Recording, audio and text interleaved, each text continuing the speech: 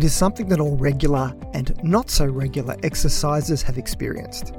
Muscle pain and soreness in the days following a particularly hard training session.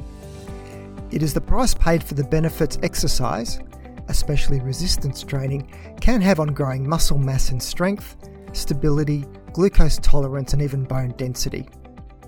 Now, the list of ways that people deal with exercise-induced muscle soreness is indeed long. But in this podcast, I'll explore one aspect, and that's how protein helps with the recovery process and how it can be doing you good even if the aches and pains don't feel any less. A small amount of muscle pain and soreness after exercise, that isn't related to an injury of course, is a good thing, as it is a stimulus for the body to repair, adapt and grow stronger. And while that soreness means your body is giving you feedback that the last training session definitely was doing you some good, it can go too far if that pain persists for several days, which may delay exercise recovery and limit future exercise quality. Some estimates put acute muscle soreness and swelling as able to reduce muscle force generating power by half, which can persist for several days. This is a more extreme case as regular training sees a reduction in this damage. Although it can be an arms race where a dedicated resistance training program would see progressive increases in exercise load, repetition range or volume, thus imposing new exercise stimuli and greater susceptibility to muscle damage and soreness. And even mild symptoms of muscle soreness and weakness could diminish a person's motivation to exercise and reduce the frequency or the quality of exercise sessions. So, what to do about it? And no, not getting off the couch in the first place isn't the answer here. The strategies to help address muscle soreness and damage after training would keep me in business for months on end, doing podcast after podcast episode on each of them, with most approaches lacking any clear evidence that they will help. Massage, stretching, foam rollers, compression garments, electrostimulation, ice water baths and anti-inflammatory medications all feature. I'm even starting to see interest in flotation tanks to help with recovery. Then there are the nutritional ones that can have a food or supplement focus. Antioxidants, fish oil, curcumin, fluid, carbohydrate refueling, and the list goes on. And then, of course, there is the benefit of rest and a good night's sleep in helping the body do what it needs to do. And that one certainly will help with recovery at least. But one that deserves a special focus is protein. It would have to be the number one nutrient at the forefront of the mind of athletes, especially those with a resistance and strength training focus. Without adequate protein, it will affect the gym gains. So that's why sports people have higher protein requirements, with numbers going from 1.6 up to about 2 grams per kilogram body weight often quoted.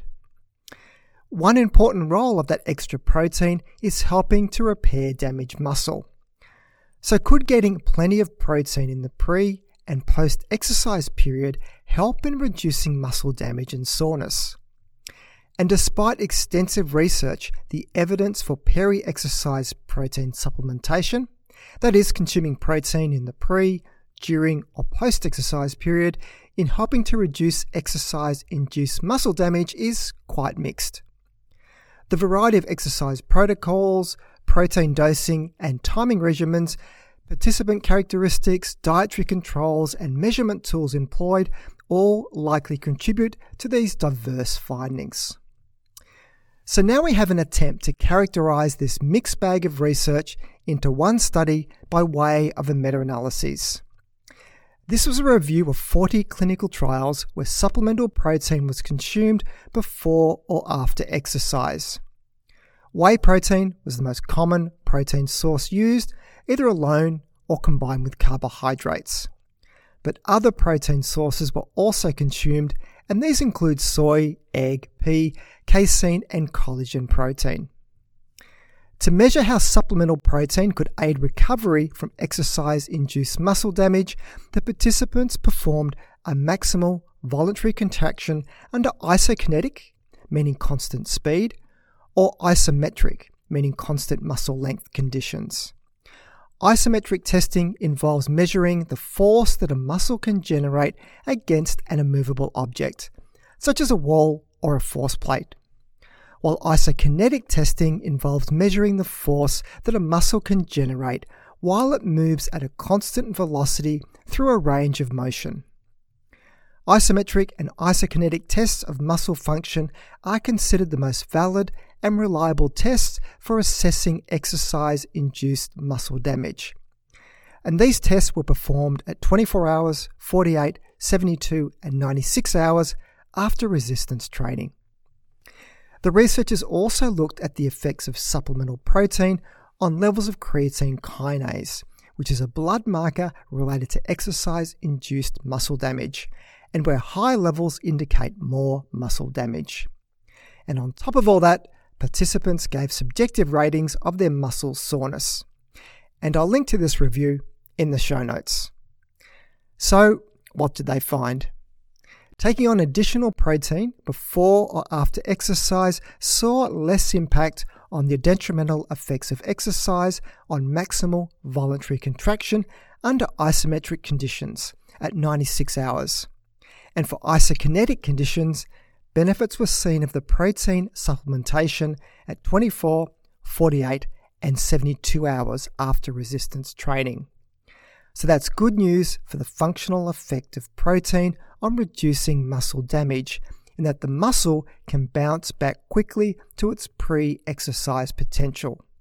And to validate this, there was also less creatine kinase measured in the blood after 48 and 72 hours under conditions of protein supplementation.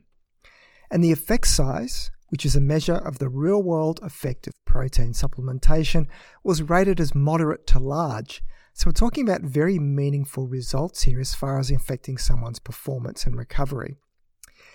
Yet, despite all this, supplemental protein did not improve people's subjective ratings of muscle soreness after resistance exercise at any time point. So people were still feeling the burn for some days after exercise, despite clinical evidence their muscles had recovered well from the damage.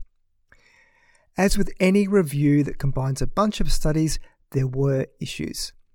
As with most of the exercise science literature, research is severely overly biased towards male participants, with few women in the studies.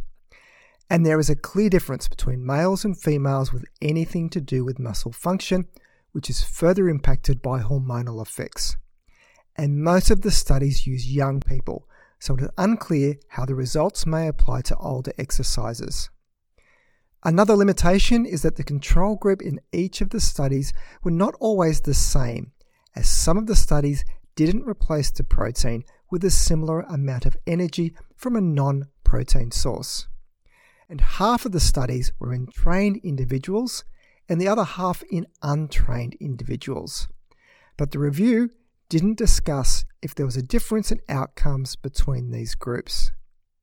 So my take on all this is that firstly, there is already strong support for the role of additional protein in athletes and recreationally active individuals. And this research supports the benefits of that protein on muscle repair and recovery after exercise, and by extrapolation, longer-term muscle growth and adaptation. It's just that extra protein you're taking on around the exercise period may not do much to help with your perception of muscle soreness, which is the price of entry for those muscle gains. And this all now leads me into the final part of the podcast, and that's to do with the timing and dose aspect of protein supplementation. Optimal muscle growth and recovery are more than just about meeting daily protein needs. And this is where the concept of protein timing around exercise has some credence. Each time protein is consumed, there is a small spike in muscle synthesis with a dose of just 20 to 25 grams of high-quality protein sufficient to stimulate muscle protein synthesis following resistance exercise. Having these protein doses, spread throughout the day can help to maximize exercise-induced muscle growth and aid the repair of damaged tissues. Eating quantities of protein above that 20 to 25 gram range in one sitting offers only a limited additional benefit, with a very minor 10% further protein synthesis when the amount is doubled to 40 grams of protein. However, despite the common recommendation to consume protein as soon as possible post-exercise, evidence-based support for this practice is actually currently lacking. That doesn't mean that it shouldn't be done, only that it shouldn't be treated as gospel despite what the bros at the gym may tell you. How long the mythical post-exercise muscle anabolism window remains open for is hotly debated, but it likely exists for several hours. So fear not, gym goers, your muscle gains aren't going to shrivel away because you didn't chug down your protein shake within 5 minutes of your last set of bench presses. And there is a nice commentary paper on this topic of protein timing published in 2013, which I'll link to in the show notes. So let's wrap all this up. Combining all the protein timing research together leads to the conclusion that the body likely responds best to regular small doses of protein throughout the day. I like to call this new muscle growth and recovery optimization protocol regular meals and snacks with a focus on higher protein foods. Others may just call it eating. So that's it for today's show. You can find the show notes either in the app you're listening to this podcast on, or else head over to my webpage at thinkingnutrition.com.au and click on the podcast section to find this episode to read the show notes. If you find this podcast of value, then please consider sharing it with your friends and colleagues, or maybe even leave a review.